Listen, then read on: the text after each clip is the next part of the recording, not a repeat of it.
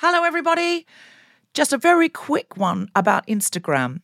If you're on it, Meta, the parent company, is reducing the number of political posts visible to users on their feed. This is a real thing, not a hoax.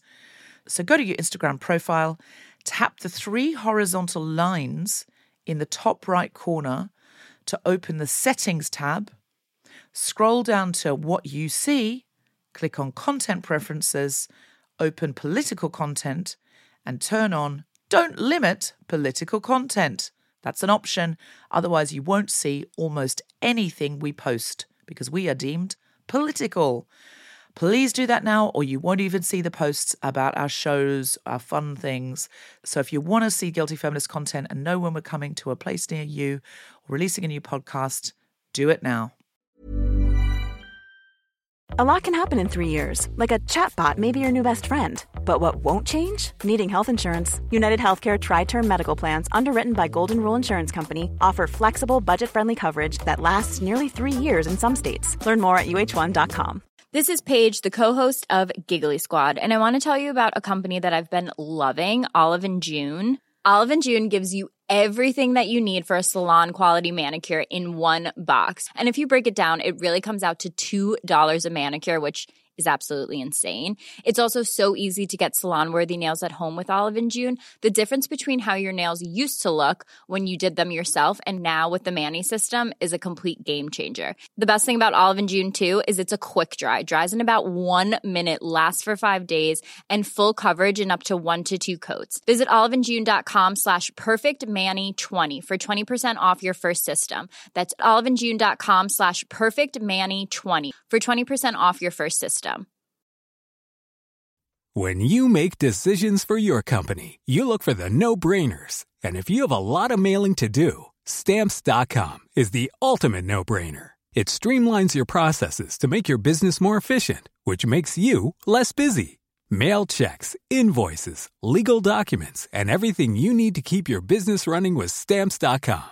Seamlessly connect with every major marketplace and shopping cart. Schedule package pickups and see your cheapest and fastest shipping options from different carriers, with rates up to 89% off USPS and UPS rates. And with the Stamps.com mobile app, you can take care of mailing and shipping wherever you are. Make the same no-brainer decision as over 1 million other businesses with Stamps.com. Sign up with code PROGRAM for a 4-week trial, plus free postage and a free digital scale. No long-term commitments or contracts. That's Stamps.com. Code PROGRAM. Welcome back to part 2 of The Guilty Feminist. So plug in and get ready for the fun. Hello, York. Are you ready for the rest of The Guilty Feminist? Then please welcome to the stage, Deborah Frances-White. Hello. Matthew, did you come back? Yes. In which case, I am going to give you this glass, this coffee cup of Prosecco. Just because if you love a Matthew, let him go. If he comes back, he's yours. If he doesn't, lock the doors. Now, Matthew, would you like this? I've realised that I poured it quite quickly backstage and it's fizzy. I've realised that this is in Australia. If someone handed you this in Australia, you'd say, tide's out. The tide's out on this, I'm afraid. It's less than half full. But Matthew, less than half full is a famous quote from which Virginia Woolf? Which... he's been Googling. The waves, tides out. That is correct, absolutely. Which book often goes with... Can you hand that to Matthew, please? Thank you. Or just you get it back to him somehow, through the power of feminism by passing it back. Thank you, yes. Oh, this is actually a good one for Human Google. Matthew, Human Google this. What is the first line of Mrs. Dalloway? Human Google, just say it with authority. We'll trust you. Doesn't have to be good, Matthew. Just has to be. Open the door. A woman immediately went, no. just went, no, nothing like it. What is it, in fact? That's correct. Mrs. Dalloway said she'd buy the flowers herself.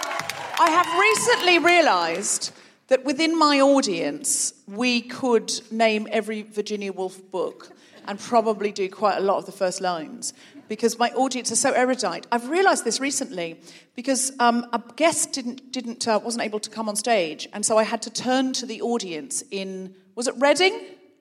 Reading. I had to turn to the audience in Reading and say, oh, who's got a feminist job? Like I was doing a bit of crowd work. What they didn't know was I was searching for guests.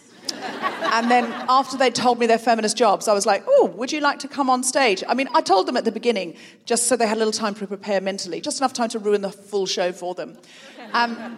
Then they came up and we had an absolutely incredible time. I want to start doing something called town halls, Guilty Feminist town halls, where we just try and solve a problem together with the small panel and the audience, because I think you actually know, collectively, you will definitely know more than me and any comedians we've got here. I mean, not Matthew, but you, the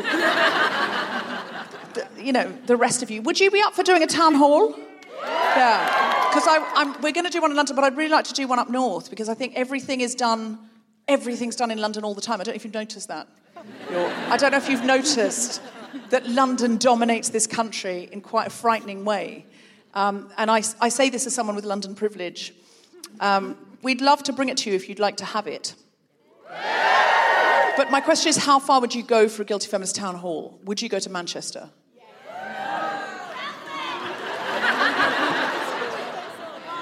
Some people have, when I've said the word Manchester, have acted as if I've said the seventh circle of hell.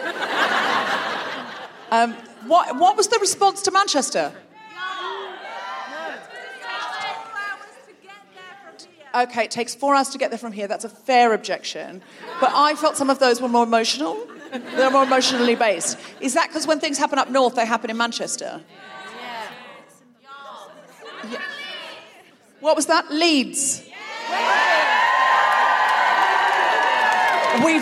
Wow. It's like I've said Expelliarmus. Leeds. Okay, are we doing Leeds, Stuart? Are we doing Leeds on this tour? No. Give us a cheer if you're from Leeds. And you know full well we're not going there because that's why you're here. Thank you. Okay. Pop down Leeds for the next tour, Stuart. Okay. Are you ready for the second half? We have a phenomenal stand-up comedian. You will have seen her on all the television shows there are. She is one of the best stand-up comics in this country, nay, the world. She is genuinely one of the funniest people I've met in real life. And I always love it when she has time to come on The Guilty Feminist because she's so busy off doing such glamorous things. So could you please put your hands together? That would be, yeah, like that. And make very excited noises. Break laws if necessary to welcome the incredible Kiri Pritchard-McLean.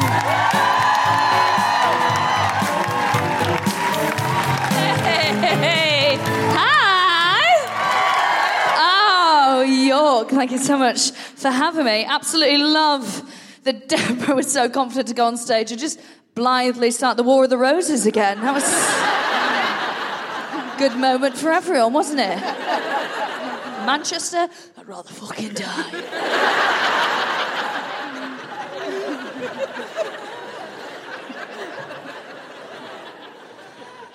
Feeling quite self-conscious tonight. I had a big dinner before I go on stage. I never do that, and it is sitting on me in an unflattering trouser. So do know that I know, okay? I've definitely lost, like the pandemic did for me. I've lost my sense of style. I completely lost what I was doing with myself. Because I mean, I'll be like most of you. I basically spent 2 years either in my PJs or my trackies, only really washing when I could smell my own fanny. That was the situ.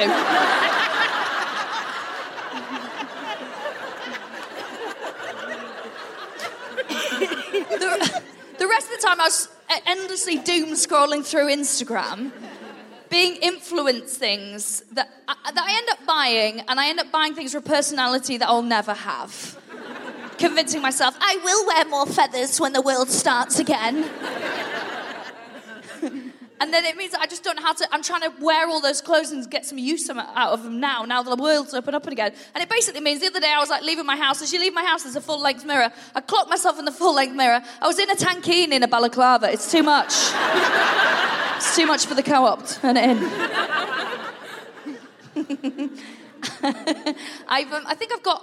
I have a sense of style that I'm finding back again. I love anything shiny. I love a sequin. Catches the light very nicely. Helps you shoplift. I love a sequin. And a statement earring.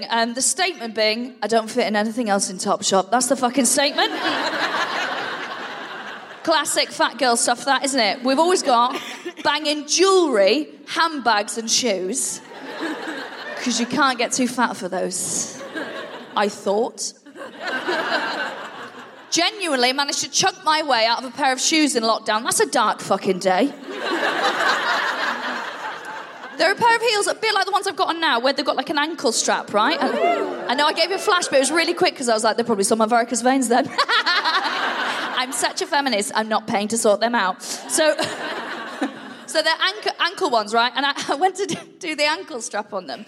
And there was about an inch gap. And these had previously been my favourite shoes. And as I was down there, I thought, well, they must have shrunk in the wash. I don't know if you've ever Vaselined your own ankle, but it's not ideal self-esteem-wise. I mean, I joke about Topshop going under. I'm glad. I hope he drowns on his yacht, the tax-dodging cunt. I truly do. Woo! We've all got something from there, though, haven't we? And I don't know where to go now, because at Topshop used to be my go-to place, right? And I'm in a difficult sort of situation. I'm in my mid-30s now, so I feel like I'm in a weird bit transitionally with my style. Also, I'm plus size. I've never been particularly welcome on the high street. Best case scenario, they give us one sad corner in the shop where they put our polyester thrush trousers and our waterfall cardigans. That's what they put there. I swear to God it's different music that plays in that corner. I think it's whatever those 4 lads from the Titanic were playing as it went down. So when things opened up again, I was like, I'm going to treat myself, can have a bit of retail therapy. So I went back and I was trying desperately to find somewhere that would take my money. I was like, where do I go now? Where do I shop? I'm wandering up and down. I wandered into Urban Outfitters. Spoiler alert, it's not fucking there. There was a palpable tension in the air when I walked into Urban Outfitters. A frisson. The atmosphere when I walked into Urban Outfitters was like, have you ever been in a Greggs when a seagull wanders in?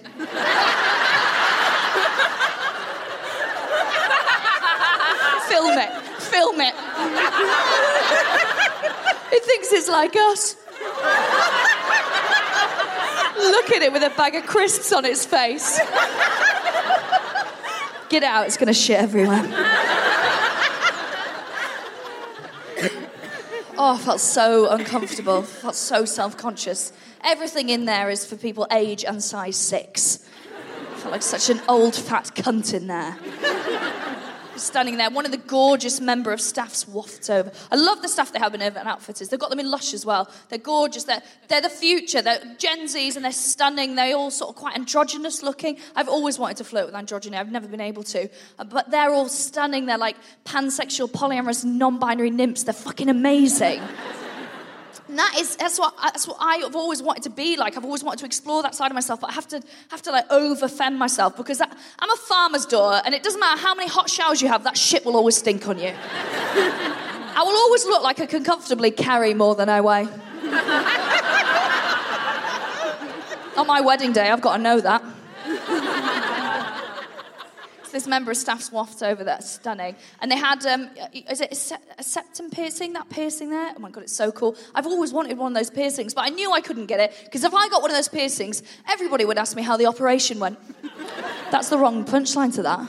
I just did the punchline to the next joke. It's because I got really excited about it. I was like, they're going to love the operation one.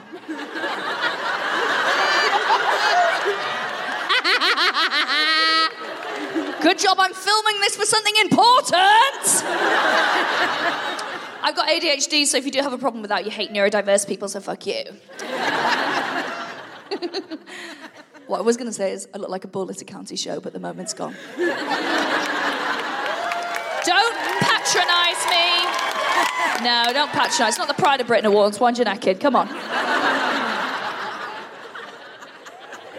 I don't know where I'm meant to go now. I don't know where I'm in a shop. I was just wandering up and down, and I could hear beckoning me on the high street. Come in here, like a siren on the rocks. Come on in here.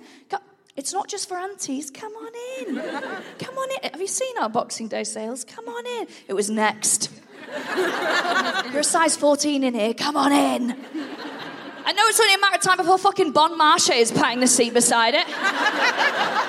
Come on in. Come on in here. Get a little cardigan to hide your back tits. You got a wedding coming up. Come on.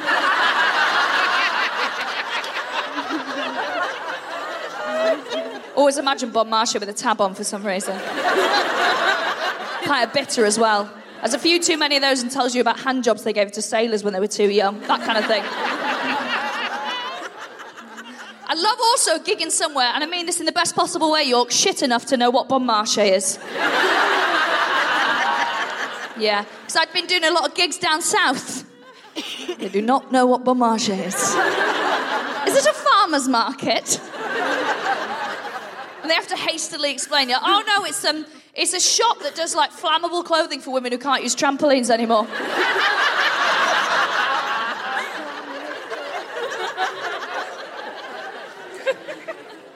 You know what? I got extra self-conscious because I started going on TikTok, right? Now, I'm not on TikTok because I'm like too old, but I am fucking checking it every single day. Just watching in the shadows like a devious paedophile.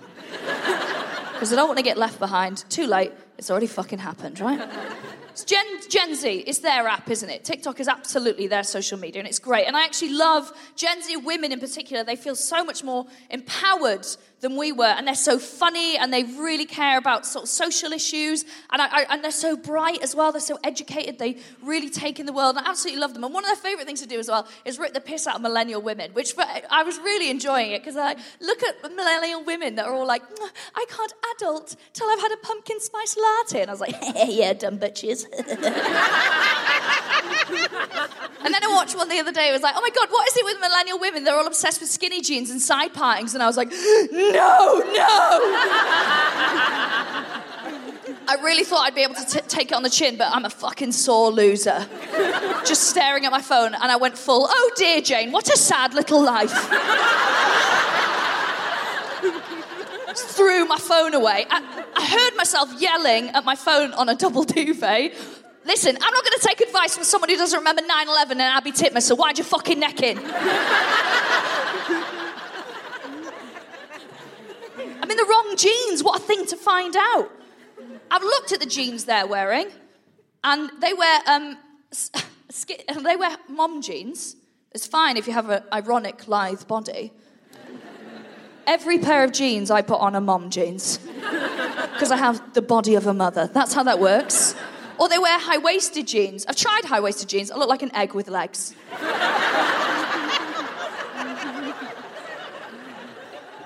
Skinny jeans. Give me a cheer if you're a skinny jean wearer. Yeah, I hear you. I see you, millennial women. I also know we're not letting go of the skinny jean, right? Because we remember what came before it. It's the bootcut jean. And we're not going back. Because actually we've reclaimed and reappropriated the bootleg jean, haven't we? We now use it as a handy little red flag on menu meat that wear them. Bad news if you see a bootleg jean in the wild, isn't it? Especially if it's paired with a cowboy boot. That's the mission statement of a rapist. Do you know that?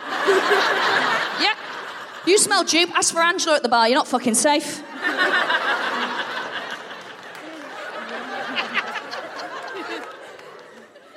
There's men now nervously trying to tuck it into their socks before they go to the bar. Do you know what? Jean shopping is my worst one, because there's a part of my body I always have to negotiate with when I'm shopping, right? And it's this bit here. This bit here. Look at me turning to the side like you can't see it from the front. I call it my Prosecco paunch, and it's like a bum bag filled with sand that just hangs there. It's also known as a gunt. You might have heard that phrase. Yeah. I love gunt because it sounds like a lovely little German village, doesn't it? I had 2 weeks in Gunt. It was delightful. Like my Prosecco paunch. There's a few... Do you know what? Whenever I talk about Prosecco paunch, there's always a certain laugh in the room, and it's this. And I now recognise it's the laugh of a thin yoga woman. And the laugh is, that's funny, but I'd fucking kill myself if I looked like you. But if you don't have a Prosecco paunch, you don't have a gun, you don't know that there's some advantages to it. So I'm going to tell you about a couple very quickly. Number one, I don't want to be crass, but I can take some hammer. Yeah. I got a list of names that can vouch for that as well. Not surnames, but...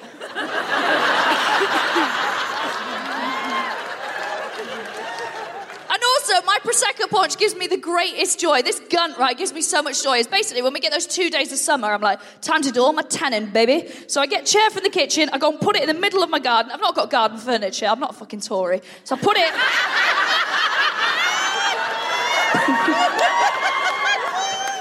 Another joke that doesn't go as well down south. So I put it in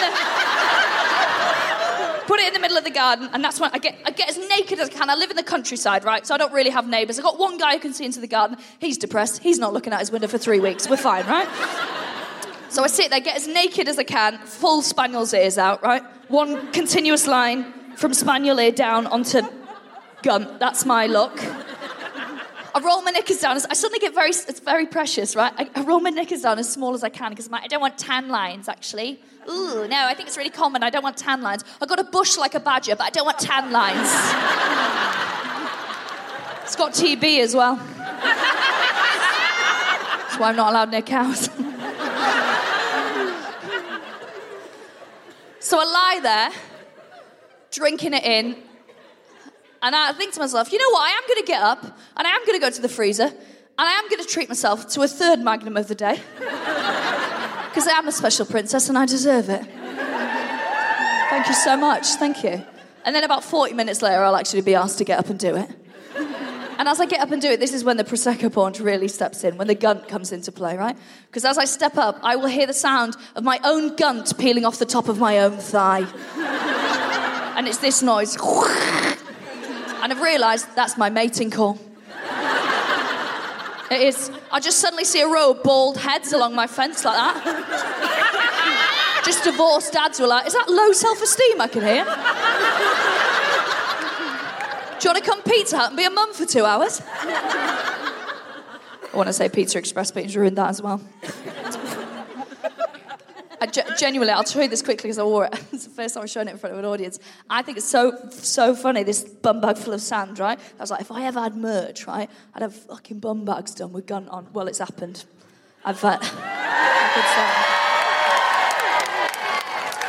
Yeah, I'm on tour at the moment, right? And because so many people, I kept joking about I want to get merch with Gunt on it, and so many people kept coming up afterwards and buying it, right? Trying to buy it. I was like, I fucking should get these made, right?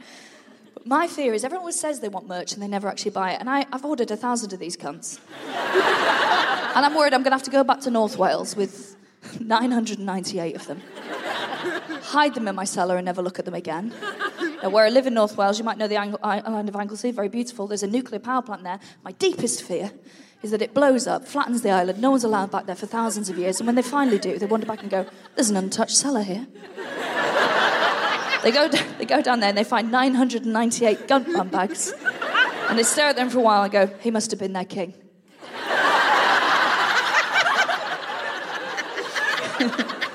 Guilty Feminists, you've been so nice. Thank you very much for having me. Cheers. Kiri, Pritchard-McLean, was that you finishing your set? Were you sure? Oh yeah, I just didn't know if I just didn't know if I was meant to go back off or not. No, you're not meant to go back off. But okay. I had this horrible panic as I was coming on that I was like, she's just in the middle of a joke. She's landed the first laugh, and I'm literally walking. Oh, did it not feel strong enough to close on? Did it, that's why I started coming out. But then with the look on your face, I was like, this is so professional. Why don't we keep this in the podcast? What, maybe not very good at stand-up? No, you're amazing at stand-up. No, I genuinely was like, oh my God, I thought by the look on your face you were going, don't. Anyway, the audience don't need to know this. Imagine if we had an internal monologue. Matthew's feeling a whole lot better at his job now. We mocked Matthew for not being a very good English teacher because he didn't know Virginia Woolf. But then it turns out, because I couldn't hear properly from the wings, I didn't know when to come on. Can I give you this? I absolutely, and this is a phrase I had to explain to you backstage, get wide for a clipboard.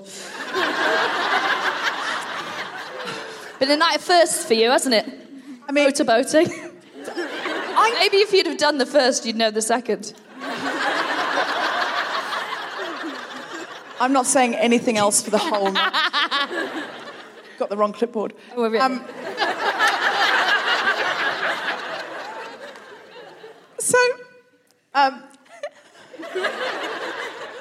It's been a while since I've seen you, Kiri. Yeah. Have you been having a feminist time or a guilty time, or both? Ooh, interesting. I think maybe, actually probably just a feminist time. I think, because we just, when you're allowed to be feral in your own home, I think that's the most feminist you can be. Yeah, my partner went visibly grey, because he's like, I didn't sign up to whatever this is. So yeah, I feel like I've been more feminist. And not just because I've been growing my pubes out. I know what you mean. I rather wonder if the next step for feminism is not where we start to put people's humanity ahead of their identity. If you see what I mean. Like, the whole point of fighting... The reason we fight for our identities is because we feel at times we're being treated as less than human or substandard or like... And so there's a part of me that thinks... When women can reveal their fighting, fucking, hungry, joyous, terrified selves, we will have won. Yeah, when we're all pissing standing up is what you mean. I felt like... I could... You can't hear very well back there, but... Did I miss... Someone ran a course in it? Is that what... Yeah. Is that... You really can't hear backstage, so you are just fucking guessing. Yes, you must pee downhill. I think if you just really... I've done it so much. And I think if you just... outdoor, alfresco, pick. Yeah, I was a farmer's daughter. That's all I did. Well, your whole childhood was peeing squatting? No, standing up. Lots of standing up. Standing up? How do you pee standing up? You just got... That's what we're talking about, right? Well, no, the instructions that Jill was giving us were very clearly about squatting. But what you do is if I remember it... Too vulnerable. You can pee... Don't go quiet on me. You can pee standing up if you put your mind to it and don't give a shit about your trainers. Kiri, what do you do? How do you pee standing up? You must have... Do you take... The clue's in the name. But... Right, you know how men will just go up to, or like people with a penis will go up to a fence or whatever and stand there, just relax your hips into it, and it... Really? But men don't can kind of... ghost me on this. There must be someone who can vouch for me here. Men and other people who have penises can sort of point the penis like a fire hose, though, yeah? Oh, I'm not saying I could, knock a can off a fence with it. It's not...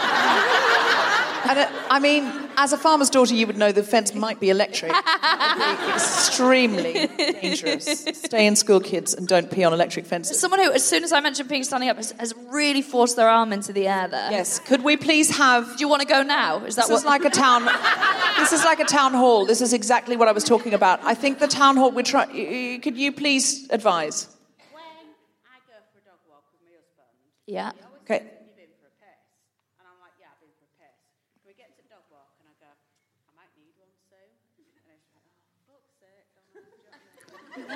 Okay, this is so Yorkshire. I need you to say it into the microphone. Do you want me to translate? Can you come down? Can you just come down and I'll give you the mic? Because it needs to start again. I don't want to be saying this into the mic with my voice.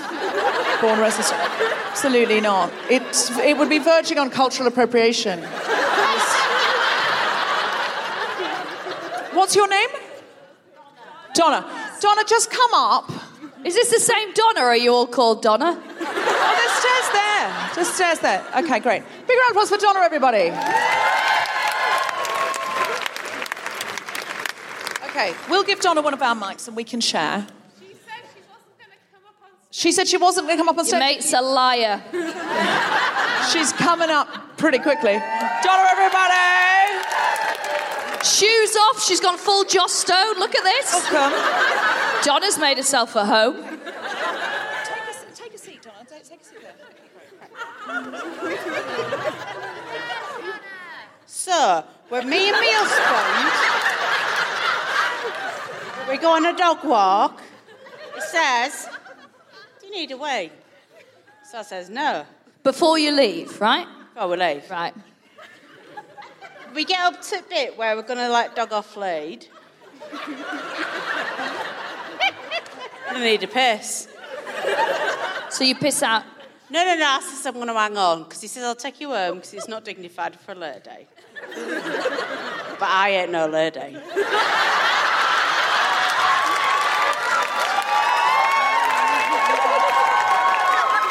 Tell us more, Donna.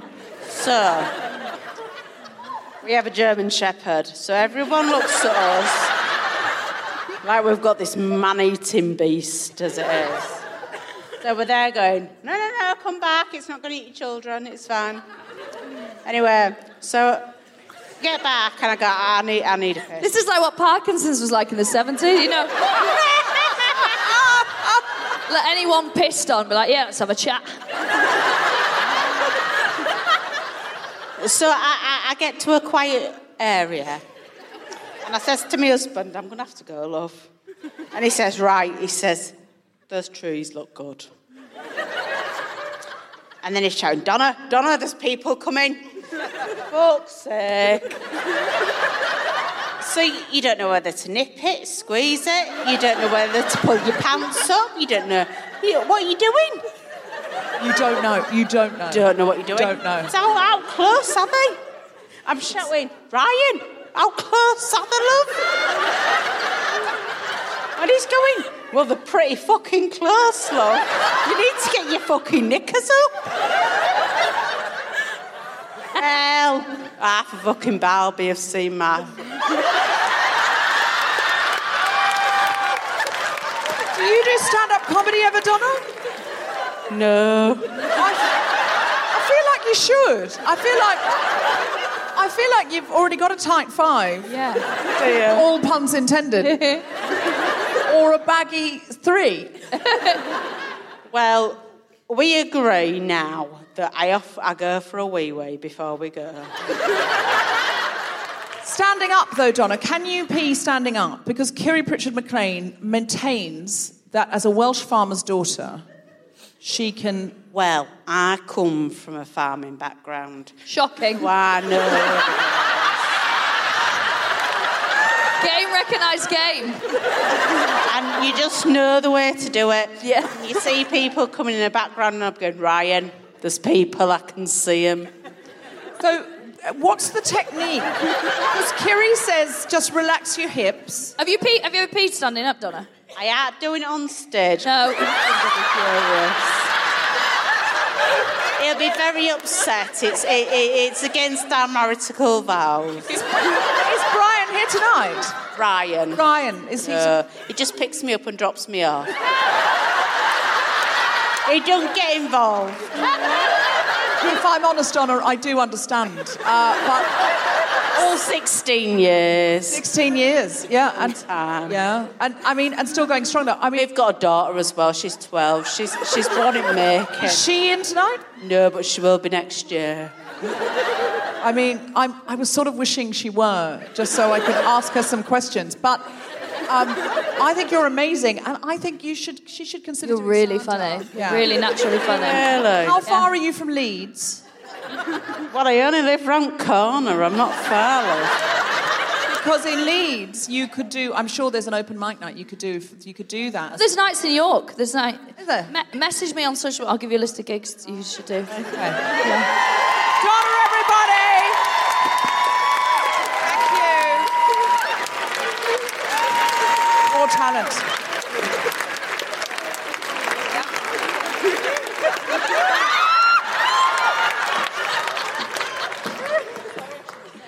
You know, it's fine to say it. I think it's the touching that's the issue.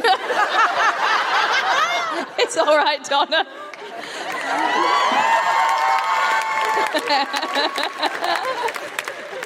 Is she going to get down those safely? Stuart's with her. No, Stuart's helping. Okay, great. Stuart knows what he's doing. Fucking Donna. Yeah. If she's not co-hosting by the time we get back next year, I'll be very surprised. We told you you'd be hearing from local feminists. Probably ready for our guest. Yeah. That was our informal guest. We've now got a formal guest.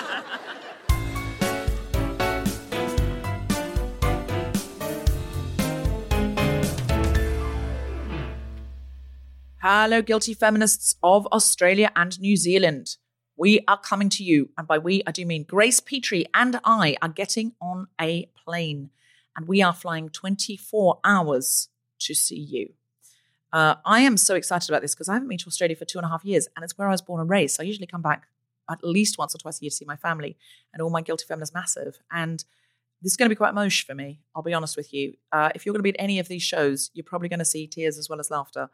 I just want to be with you whole down under gang again. Like, the shows there are legendary. They always feel so powerful, so important, so joyful, so hilarious, so fraught with resistance, feminism and song. I just can't wait. So I'm going to tell you where we're coming. On the 13th of July, we're going to be in Adelaide. On the 15th of July, we're going to be in Perth. On the 17th of July, we're going to be in Canberra. On the 18th of July, we're going to be in Canberra. But please bear in mind, the shows will be totally different with different guests. So you can come to both of those. 19th of July, we're going to be in Brisbane. 20th of July, we're going to be in Melbourne. 22nd of July, Christchurch. 23rd of July, Auckland. 24th of July, Wellington. 27th of July, Sydney. Confirmed guest co-hosts include Steph Tisdale in Brisbane. Celia Piccola will be in Melbourne. Geraldine Hickey will be in Adelaide. And Cal Wilson will be everywhere else. That's Canberra. That's Perth. That's all the New Zealand dates. Get your tickets now. We will also have Grace Petrie with us, singing up a storm, and local feminists who we will be talking to and going in for the deep dive conversation. Do not miss it. I'm desperate to be with you. Please be there if you possibly can. Send people, bring everyone on your WhatsApp groups, introduce people to it that hasn't been there before. Let's have a kiki. Ryan Reynolds here from Mint Mobile. With the price of just about everything going up during inflation, we thought we'd bring our prices down. So to help us, we brought in a reverse auctioneer, which is apparently a thing. Mint Mobile Unlimited Premium Wireless. How to get 30, 30, bit to get 30, bit to get 20, 20, 20, bit to get 20, 20, bit to get 15, 15, 15, 15, just $15 a month? Sold! Give it a try at mintmobile.com/switch. $45 up front for 3 months plus taxes and fees. Promo rate for new customers for limited time. Unlimited more than 40 gigabytes per month. Slows full terms at mintmobile.com. When you're ready to pop the question, the last thing you want to do is second-guess the ring. At BlueNile.com, you can design a one-of-a-kind ring with the ease and convenience of shopping online. Choose your diamond and setting. When you find the one, you'll get it delivered right to your door. Go to BlueNile.com and use promo code LISTEN to get $50 off your purchase of $500 or more. That's code LISTEN at BlueNile.com for $50 off your purchase. BlueNile.com, code LISTEN. Our guest today is a birth and postnatal specialist who is passionate about ensuring that every woman and other birthing person feels empowered in her birth experience and has continuity of care in her or their transition to motherhood or parenthood. Please welcome Melanie Robinson!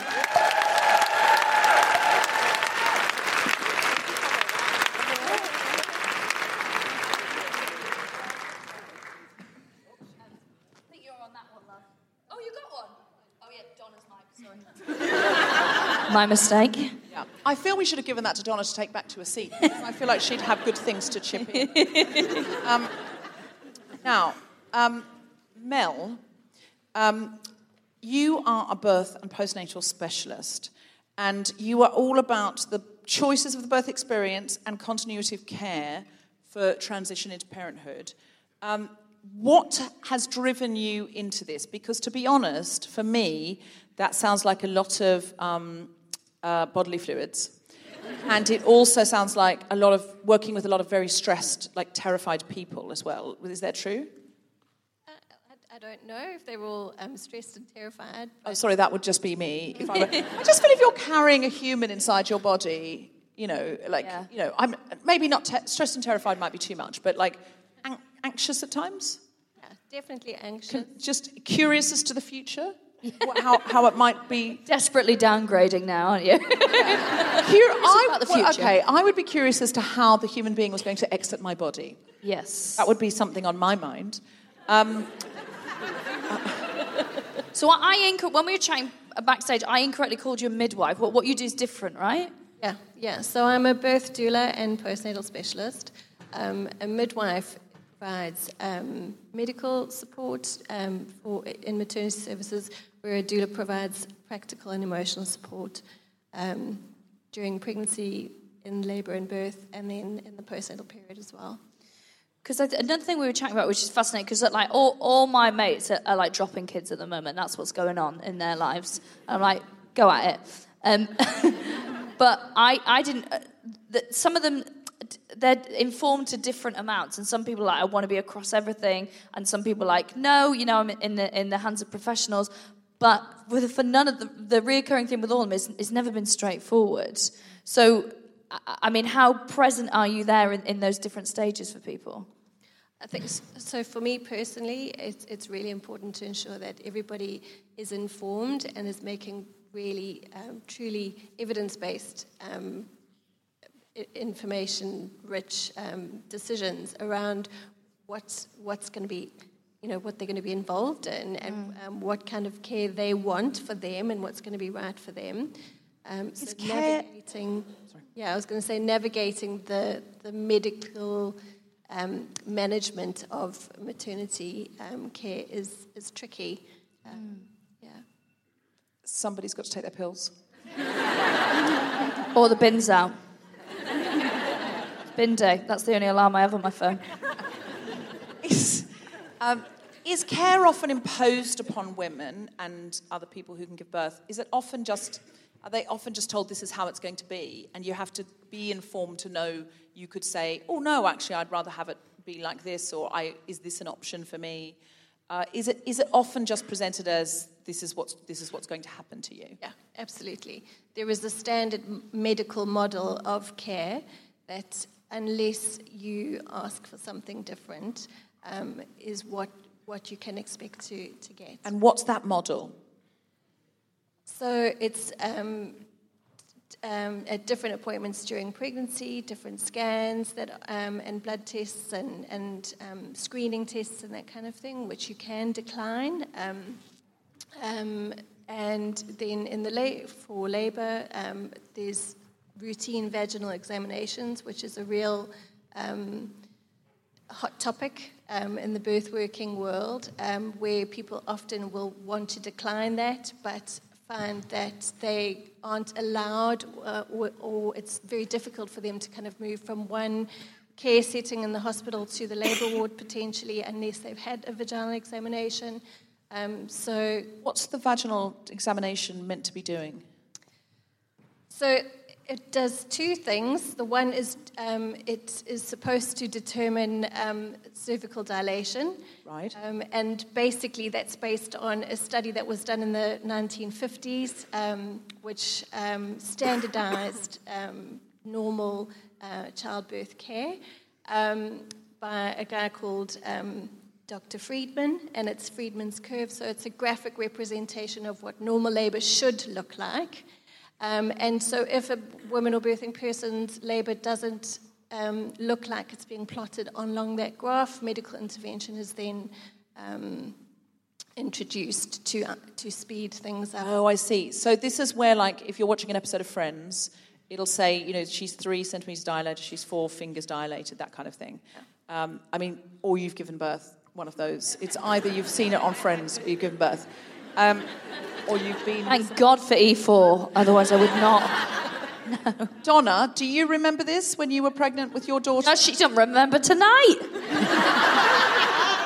Donna, do you remember anyone looking and going, you're this many centimetres dilated? Well, they told me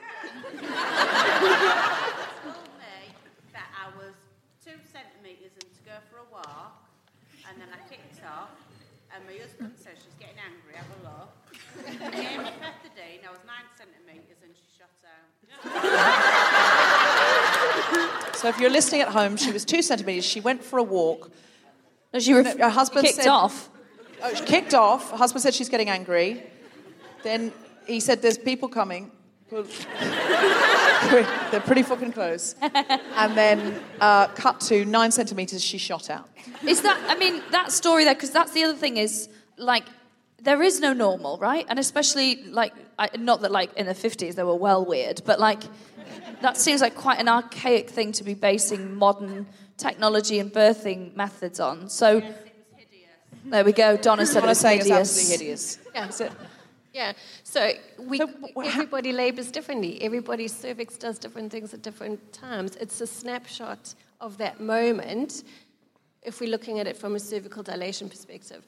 But if healthcare professionals are wanting to determine the position of the baby, they can often feel the soft spots on the baby's head to kind of... And that's really useful in terms of vaginal examinations, but the kind of standard plotting of the cervical dilation isn't useful. And a lot of people find that really quite traumatic and invasive. And there's a whole lot of other stuff to kind of navigate. Someone's down there with a tape measure, basically. No, you do it with your fingers. And we all have different size hands, and it's a guesstimation, really. Right, so it's just how many fingers you can get in there, but you might not want any fingers in there at all if you've got a baby coming out of there. Yeah. The implication. Yeah. So one of the things we were chatting about as well is that you were saying that there's it feels like there's a lot of medical intervention, and maybe from your perspective that's unnecessary. Is that, am I putting words in your mouth a bit there? I think at the moment there's definitely a spotlight on medical interventions in the labour and birthing process. I think obstetric units for those people who are poorly and really need that support are fantastic. Unfortunately, we're in a model of care where healthy people are kind of having to kind of have their care provided to them with this medical model as well. And so the fallout from that is the trauma that a lot of people are experiencing. And you said that there was a big issue with mental health. Huge. What could you tell us more about that? Yeah, so it's obviously worsened over the last few years, but in 2019 a book was published called Why Birth Trauma Matters by Amos Funsberg, and she highlighted that 1 in 3 women and birthing people will experience an aspect of their labour and birth process as traumatic, and often it's about how they're made to feel. Often we hear people saying, oh, I wasn't allowed, or they said I had to do X, Y, or Z. And so that autonomy is taken away from them. And then if we look at things like the Embrace report, it highlights that maternal suicide is the leading cause of death in the first year postnatally in the UK. My God. What? 2021. So it's just... Oh, my God. That's really shocking. So then something does need to be done. But how scary is it that the most vulnerable people in society are made to be more vulnerable? I mean, it's obvious that, you know, you give birth, you're vulnerable. You are pregnant, you're vulnerable. You're a woman, you're vulnerable. It's all adds up. And then suddenly people go, oh, what a surprise that it's all gone wrong. And It's horrendous. it is, yeah. Do you think it's been sort of... Yeah, let's give Donna a clap. I want to ask if it's the pandemic has compounded those issues as well, because so many aspects of healthcare, I think, the cracks that were there have been blown wide open after the past couple of years. Yeah, they definitely have. And like I say, so that the 1 in 3 study that was published in 2019, there are studies coming out now about the impact that the pandemic has had, but obviously it's going to have amplified 10 times. It's just highlighted the challenges that maternity services or women and birthing people were experiencing in maternity services before. If we could give you a magic wand, Mel, what would you change? If I had a magic wand, funding for... Well, that won't be a problem with this government. They love funding stuff. They especially love funding stuff that doesn't affect them. We should tell them that one of their mates is all people giving birth and they'll be fine. But if all people giving birth was the brother-in-law of someone in the cabinet, then it would be funded. But sadly, I don't think so. So funding. Yeah, funding for more midwives. Continuity of carer has been shown to be best practice, but midwives are burnt out and leaving in the droves because they just can't cope with the system. Funding for mother and baby units, and funding for more postnatal support, because once babies are born, all the focus and the attention that has been given to mothers and birthing people in pregnancy and birth disappears, and the focus is then all on the babies. That's so interesting. And is there... got ADHD, and then I went, there's a fire exit there. Quickly, before you ask the question, count how many there are. And if you don't do that, you've lost. Wow. I have ADHD. Welcome. I have also been diagnosed with ADHD, but I haven't done that. I've, in fact, thought, could I quickly interrupt this? I talk over Kiri now. That's what my brain has said. Have you got a question? Yeah. It's about fire extinguishers, though. No. It wasn't. It was about... If there's something... What advice would you give to people who are expecting or there's a birth in their future? Because I think sometimes people don't feel, especially in that situation, it must be quite hard to advocate yourself when you might be in great amount of pain or stress or, whacked off your tits on drugs. So, what would you give them as a tool to take into giving birth? Get informed, be as informed as possible, rally support, get a doula. There's a doula for everybody. I think being informed and supported ensures you're empowered, and that's my tagline, really. Informed and supported is empowered. And where can they get that information? What information? All the when you say be informed. So there are fantastic social media. So there's evidence-based birth, which is kind of that's an American model, but everybody, it doesn't matter where you are in the world. How you labour and birth is going to be the same. So evidence-based birth. Follow them on social media. Yeah. Is there anywhere else that we can go for information that's... She's being shy because I know she's got training starting in September, but she doesn't want to say. Yeah. So you can absolutely find me at allthingsbirthandbeyond.co.uk. Allthingsbirthandbeyond.co.uk. Yeah. Okay, and we can find out options, ideas, what you can and can't say no to, what's wise, what's just something a man made up in the 50s and we still do because that's tradition. I mean, I love tradition when it comes to Christmas, but not so much when it comes to vaginal explorations. Then you're having a shit Christmas, mate.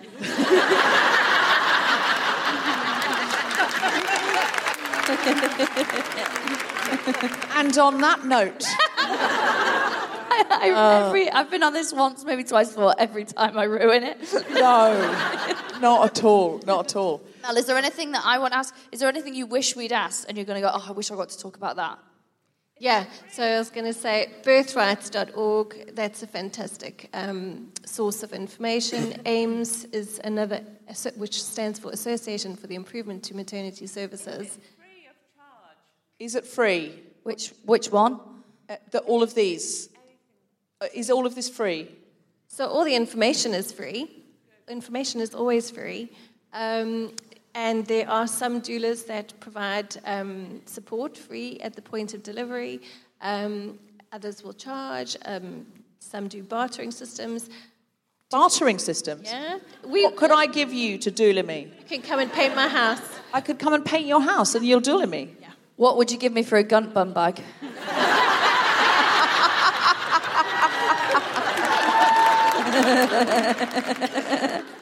Please don't say a vaginal exploration. It's all I'm asking, Kiri. It's all I'm asking. Well, listen, this is great to know that you can barter with your doula. So if you knit jumpers or something like that, you can. If you're an Etsy style person, don't pay for a doula. I've just heard you can barter. But if you can afford a doula... If you can afford a doula, please... Please pay your doula and tip appropriately. Yeah, because we need to be careful that it's not like comedians where some people go, oh, do the gig for the exposure. So it's like, pull a human out of me for the exposure. That's actually a really good point. Feminists pay people, but also I do like a bartering system just because I think we should be... sometimes, if it's something you really want, because I think that sort of gets us around capitalism. Can I do the videos? Can you do the what, sorry? Can I get free things for videos? Can you get free things for doing videos? Yeah. Is that Ali? Yeah.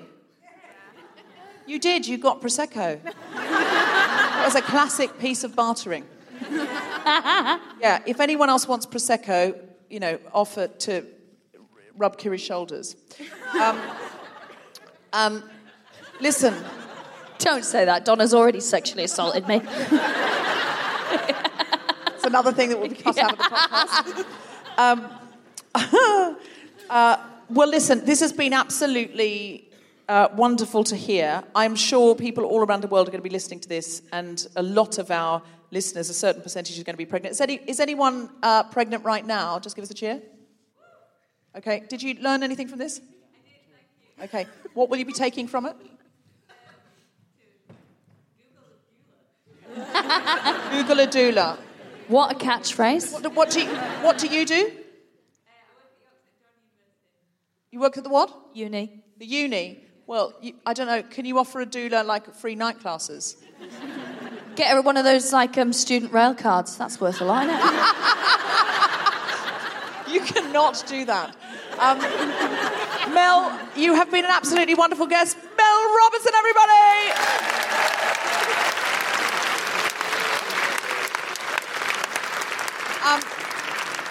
You have been an absolutely wonderful audience. Please welcome back our final act. It's the incredible Grace Petrie.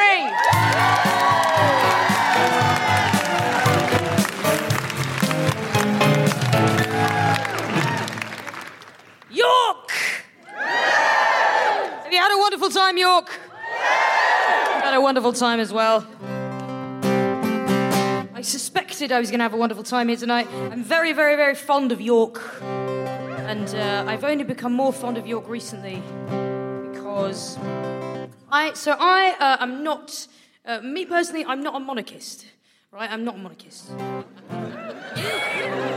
I know, surprising news, I know. But, and it's funny because when you say to people that you're not a monarchist, there are some people who, when you say you're not a monarchist, some people sort of take that to mean that what you're saying is that you've got, individual personal problems with the Queen, right? Which I do. I don't. She's just an older lady that I've not met.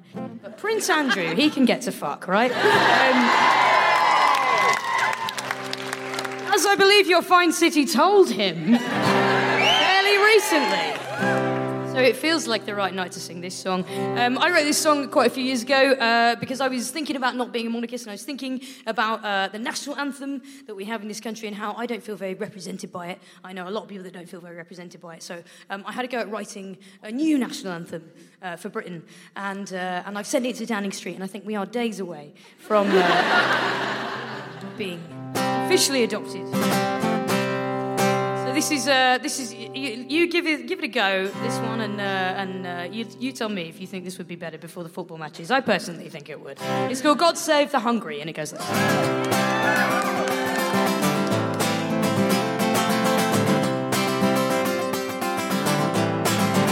Am I an agitator?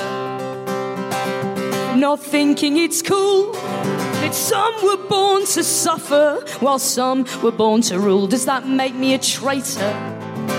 Before you toss that word around, please understand that I love this land of mine. Yeah, it's true, God ain't my thing, but if he was, I'd rather sing for all of the refugees perishing in foreign seas. Those bodies washed up on the shores were fleeing our state-sponsored wars, and our leader sees nothing wrong. So I wrote him a brand new song that goes, God save the hungry, God save the poor, And God save those desperate souls whose lives were torn apart by war. God save the homeless and those with disabilities, and all the other targets of this heartless ideology. And there's a long and shameful list of folks we need God to assist. But those who sleep in palaces at night, I think they're doing all right.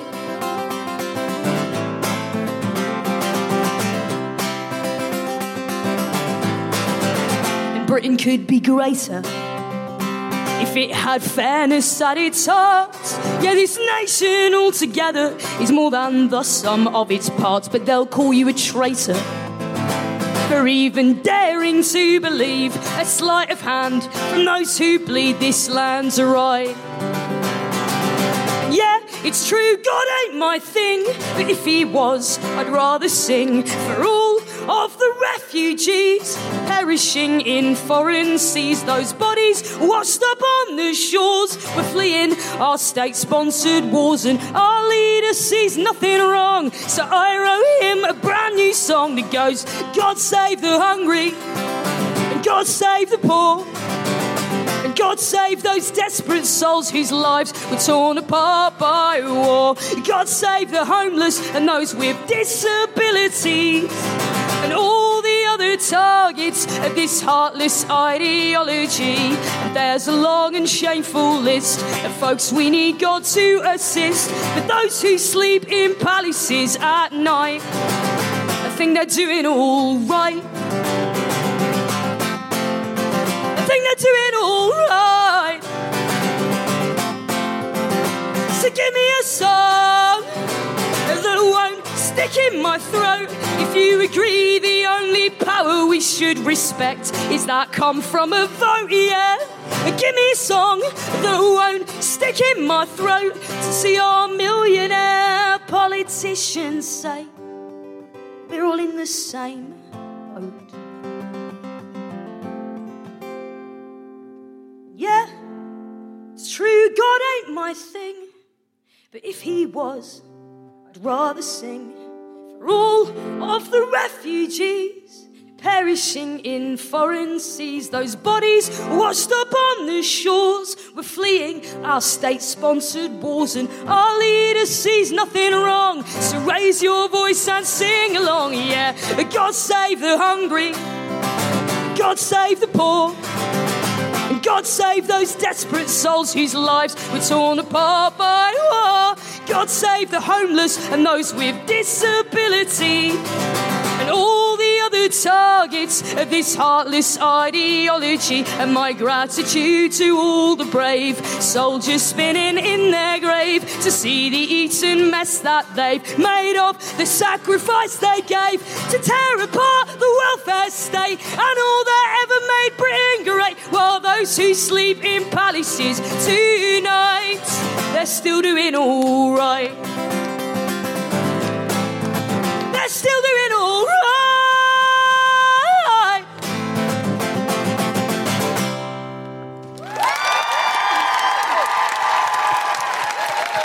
Thank you very much. You have been listening to The Guilty Feminist with me, Deborah Francis-White, and my very special guests, Kiri, Pritchard-McLean, Jessica Fostekew, and Melody Robinson, with music from Grace Petrie. The Guilty Feminist theme tune was composed by Mark Hodge and produced by Nick Sheldon. The recording engineer was Chris Sharp. The producer for The Spontaneity Shop was Tom Selinsky. Thanks to Rachel Croft, Gina DCO, Stuart Arnold, and everyone at the York Barbican, as well as all of you for listening. For more information about this and other episodes, visit guiltyfeminist.com. Was it Matthew, the chap we were talking to about Virginia Woolf? Yeah? The third one was her autobiography, Who's Afraid of Virginia Woolf? All right, you Yeah, that one was for you at the back. And again. I'll entertain you all one at a time. So I'm going to sing you a song. We're going to sing this one together. Are you up for that? The Guilty Feminist is provided exclusively from Acast. Find it wherever you get your podcasts.